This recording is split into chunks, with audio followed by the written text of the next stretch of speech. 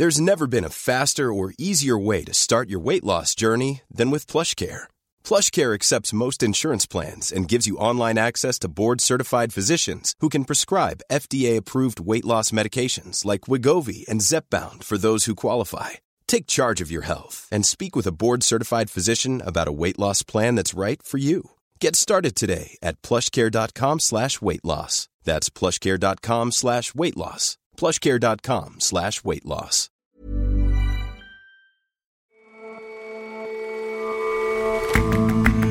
Hello and welcome to The Intelligence from The Economist. I'm your host, Jason Palmer.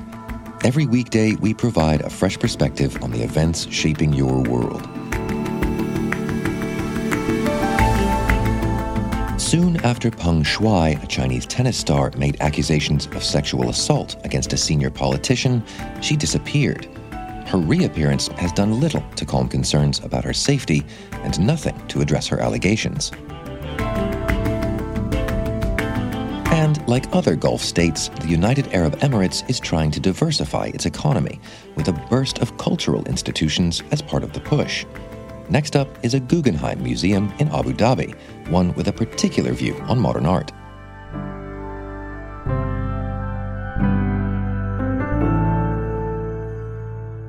First up, though,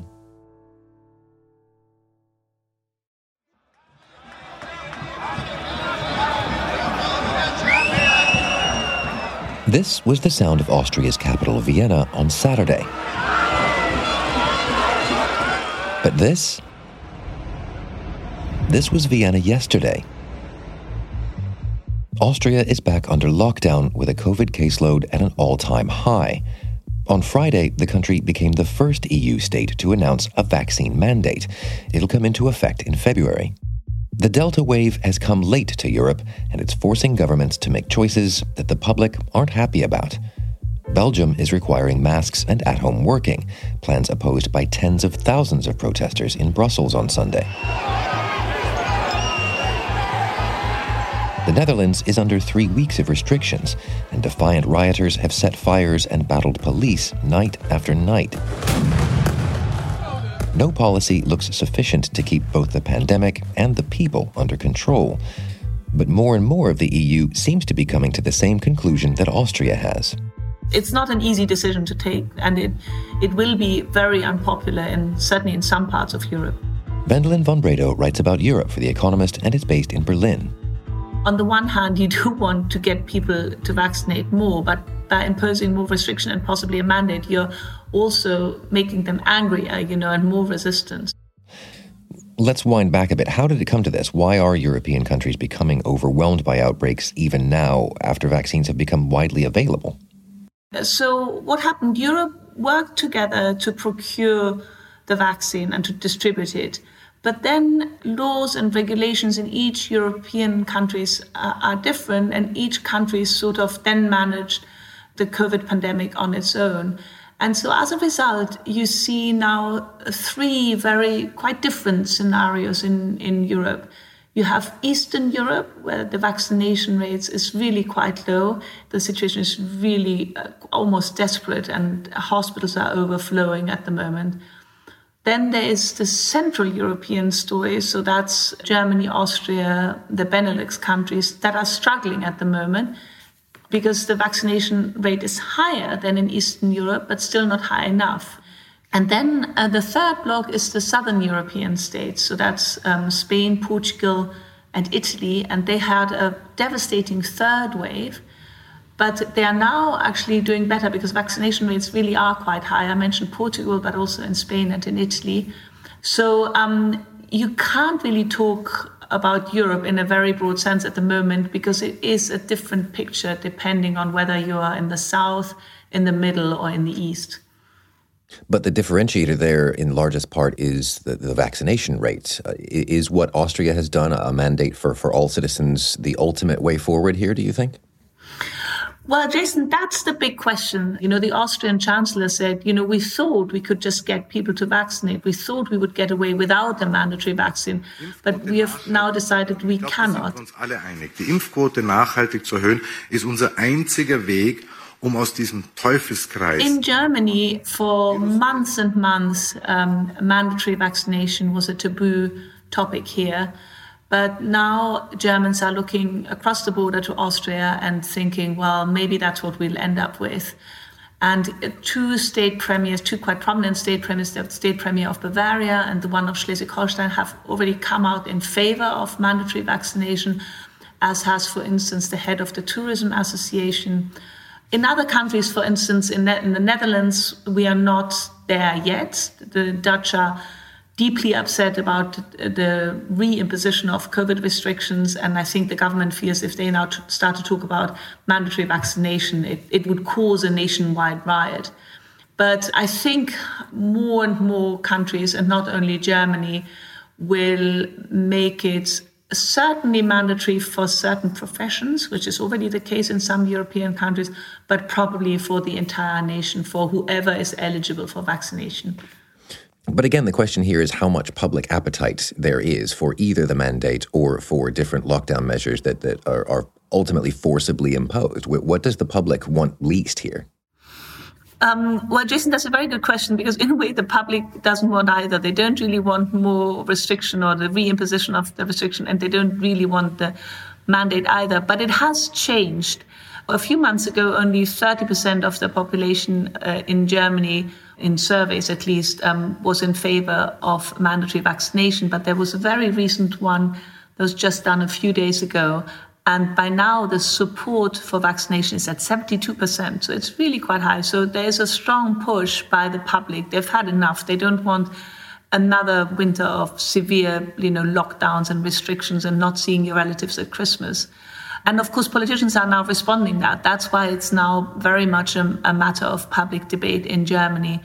It's not the same in all European countries, but I assume we will get there, just as even quite high vaccination rates, let's say around 70% are double vaxxed, still doesn't seem to be enough to contain it.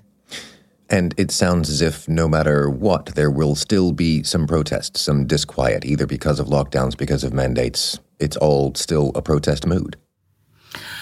Yes, and I think in America you have a similar situation. I mean, the polarization has really increased. The anti-vaxxers have become more radical. And in Austria on Saturday, 40,000 anti-vaxxers took to the streets of Vienna. And the mood was very upset, aggressive, angry. There were followers of far-right parties. The far-right party, the FPÖ, is strong in Austria. And some went even as far as holding placards that compared Alexander Schallenberg, the Austrian chancellor, to Joseph Mengele, the sadistic SS physician at Auschwitz at the concentration camp. So it's a very angry and aggressive and actually dangerous mood. So that's why politicians will have to tread very carefully if they really want to introduce a vaccine mandate. Madeleine, thank you very much for joining us. It's always a pleasure, Jason. Every day you get to hear from us, but we'd also like to hear from you. What do you like about the intelligence? What could we be doing better? Here's your chance to weigh in. We're running a survey that you can find at economist.com/intelligence survey. Just click the link that's in the notes for today's show. Thanks.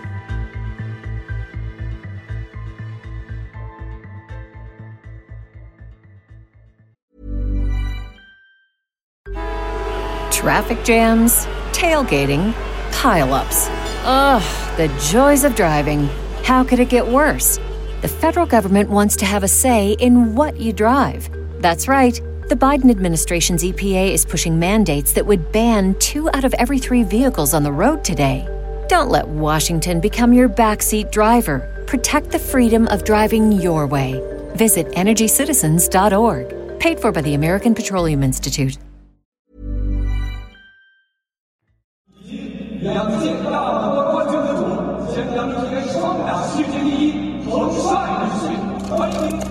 On Sunday, a video emerged on social media showing the Chinese tennis player Peng Shuai at a tournament in Beijing. She was seen being introduced to the crowd and signing tennis balls for children. There have been growing concerns for the star after she made claims earlier this month of sexual abuse against the former Vice Premier Zhang Gaoli. In a 1,600-word post, she wrote, "Even if it's just striking a stone with a pebble or a moth attacking a flame and courting self-destruction, I will tell the truth about you." Sunday's video came on the same day as what appeared to be further evidence all was well with Ms. Peng, a private video call with the president of the International Olympic Committee. And yet doubts about her safety remain. Peng Shuai is a very famous athlete in China. She is a 3-time Olympian. She was the only Chinese person to come top of a Grand Slam tennis tournament. She won the doubles at Wimbledon and then the French Open. David Rennie is our Beijing bureau chief.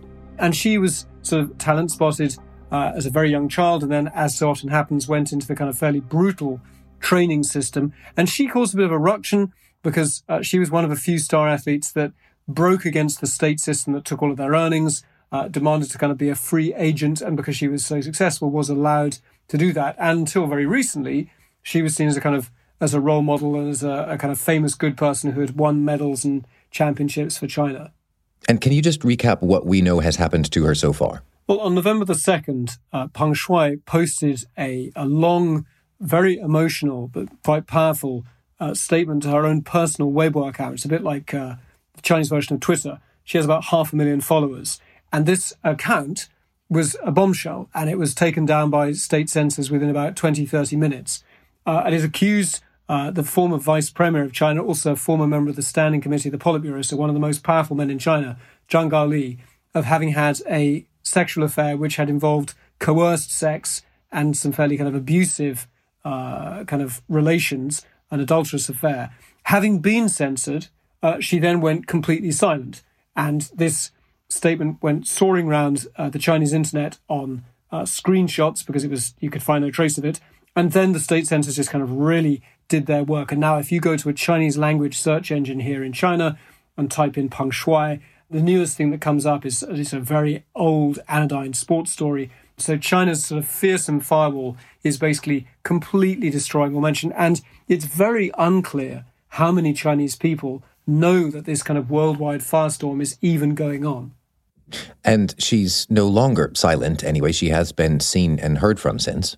That's right. So you had this extraordinary kind of tidal wave of extremely famous tennis players and athletes from other sports starting to kind of share these Twitter accounts of, where is Peng Shuai? And then you also had very, very strong statements from the head of the Women's Tennis Association, the WTA.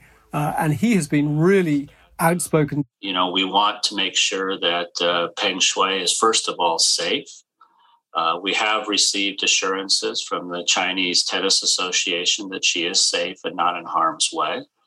But we haven't been able to speak with her directly, and we haven't been able to reflect to her directly our concerns. And so under that pressure, we suddenly saw the Chinese English language state TV station, CGTN, publish what they said was an email from Peng Shuai to Steve Simon, but it did not read like a normal email. And then the most prominent sort of ultra-nationalist tabloid here, the Global Times, the editor-in-chief of that paper, started posting, but only in English and only on Twitter, which is a platform that is completely impossible to reach for most Chinese here in China because it's blocked. He started saying these English language things about how my sources tell me that she's fine, my sources tell me that she will start appearing soon in public. And then we had some other state journalists reposting photographs of her surrounded by kind of stuffed animals saying how well she was. And then we had some very odd brief clips of video of Peng Shuai and her coach and some other friends at a restaurant in Beijing on Sunday night.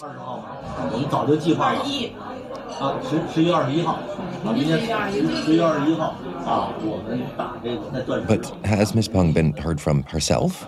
The final coup de grace, which again happened on Sunday, was that the International Olympic Committee, not the Women's Tennis Association, the IOC's boss and their head of athletics and their head of China, was allowed a half-hour video call with Peng Shuai, and then they released a statement saying that they were delighted to see she was looking fine and relaxed and that she wants her privacy and that's why she's at home.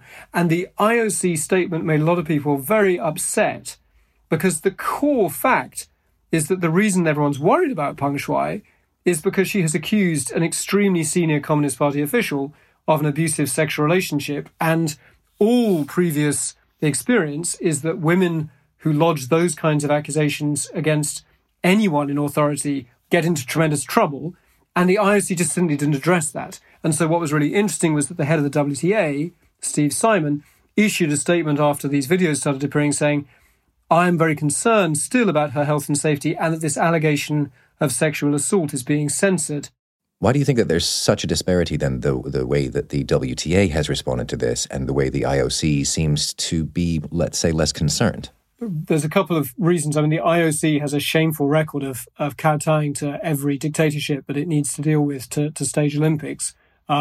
There's also some very important numbers of money involved. The IOC, represents sponsors who make hundreds of billions of dollars in revenues in China, who are ready to have the Beijing Winter Olympics at the beginning of February. The overwhelming concern for the Chinese leadership right now is that they are about to have a kind of extravaganza of Chinese pride and prowess to show how grand their Beijing Winter Olympics is and how well they have handled the COVID pandemic.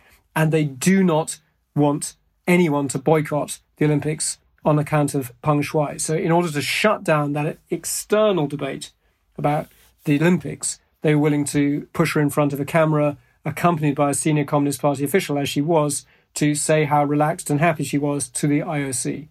And so where does all that leave Peng Shuai herself? Doomed, I think. Nothing good will happen to her.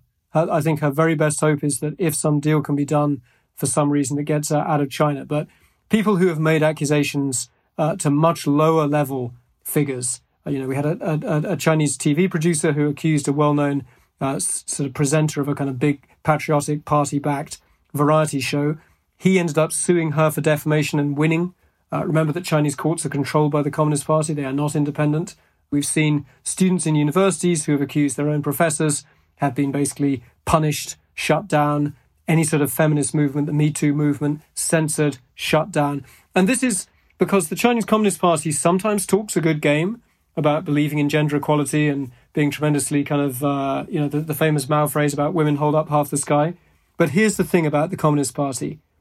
They are overwhelmingly interested in the authority of the Communist Party. And so if someone small, like a tennis player, accuses someone big, like a former vice premier, they must be crushed. They must be silenced. The system cannot tolerate people from below challenging the authority of those at the top. And so there is no good outcome to this utterly tragic story. David, thanks very much for joining us. Thank you.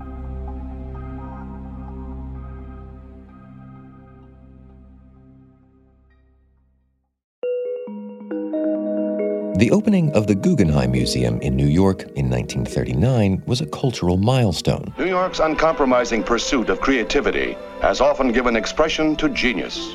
A much-visited example is the Guggenheim Museum. It started with businessman Solomon Guggenheim's own Vasily Kandinskys and Jackson Pollocks. The collection of modern art grew and now sits in a building by Frank Lloyd Wright, an upturned snail's shell at the edge of Central Park. Other Guggenheims were created in America, but also in Mexico and Europe. Now another is to be added in the Middle East, one that has its own story to tell. The Guggenheim in Abu Dhabi is scheduled to open in 2025. It's a hugely ambitious project designed by the American architect Frank Gehry. It has these wonderful jagged towers and palm-fringed walkways. Fiametta Rocco is The Economist's culture correspondent. It takes its inspiration from the wooden sailing dhows that ply the waters of the Gulf. Construction started 10 years ago, and it's been very, very, very stop-start. It's now started again, and we're on the way, but it has not been a straightforward project. How so? Well, there have been protests about workers' conditions in the UAE. There have been other human rights issues. There have been finance-induced delays, partly to do with the financial crisis, partly to do with the drop in the oil price. There have been cancelled contracts. But now, 10 years after they started clearing the site, work has just restarted. And given all of those problems and the costs that presumably come with it, why is Abu Dhabi going to all this trouble? Well, it's part of a long-term effort to diversify Abu Dhabi's economy away from oil and gas to what they call the knowledge economy. That means tourism, it means education, it means culture, especially museums. They are building a special museum island called Sadia just on the edge of Abu Dhabi city, where the first museum opened in 2017. That was, of course, the Louvre Abu Dhabi. But it's not just a superficial hunt for tourists that they're looking for. They're looking to change people's perspectives. They want to use the UAE's history as an entrepot, as a meeting point between Europe and Asia to try and tell global stories. The Louvre Abu Dhabi tries to do a global history of humanity starting in prehistoric times through to the 20th century. And the Guggenheim will be similarly ambitious. It will rewrite the story of modernism from a global perspective. And how does the collection do that? Well, they've acquired now about 600 artworks from 60 countries, from artists such as Ai Weiwei and Huang Yongping, to the Latin American neo-concrete movement, to Iranian artists, North African artists, and they are fitting together and writing a global story of connections and inspiration. Parviz Tanavoli, for example, an Iranian artist, he creates instantly recognizable metal sculptures using 3 letters from the word hish, which is Farsi for nothing, inspired by Alexander Calder, by Barbara Hepworth, as well as by the metal locks that are attached to Iranian drinking fountains. Very, very, very particular work, drawing on all sorts of international influences. So do you think that Guggenheim Abu Dhabi's big ambitions will be met? Do you think the UAE more generally will succeed in its aims of being a global art capital? Well, it's very interesting. You know, if you take the Louvre Abu Dhabi as an example, an early example, it opened in 2017. And it has drawn visitors from all over the world. Almost 11.5 million people visited Abu Dhabi in 2019, twice the number of 2016, the year before the Louvre opened. So I feel confident that people who are interested in the art of our times and how our world made it will find themselves drawn to this place and to the new story that it has to tell. Fiammetta, thank you very much for joining us. Thank you, Jason.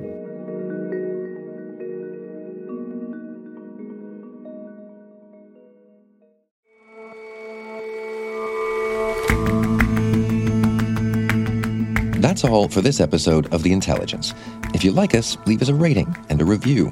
And you can subscribe to The Economist at economist.com/intelligence offer. The links to subscribe and to take our survey are in the show notes. See you back here tomorrow.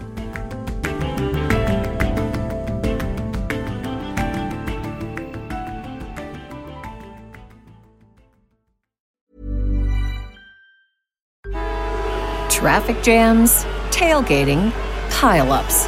Ugh, the joys of driving. How could it get worse? The federal government wants to have a say in what you drive. That's right. The Biden administration's EPA is pushing mandates that would ban 2 out of every 3 vehicles on the road today. Don't let Washington become your backseat driver. Protect the freedom of driving your way. Visit EnergyCitizens.org. Paid for by the American Petroleum Institute.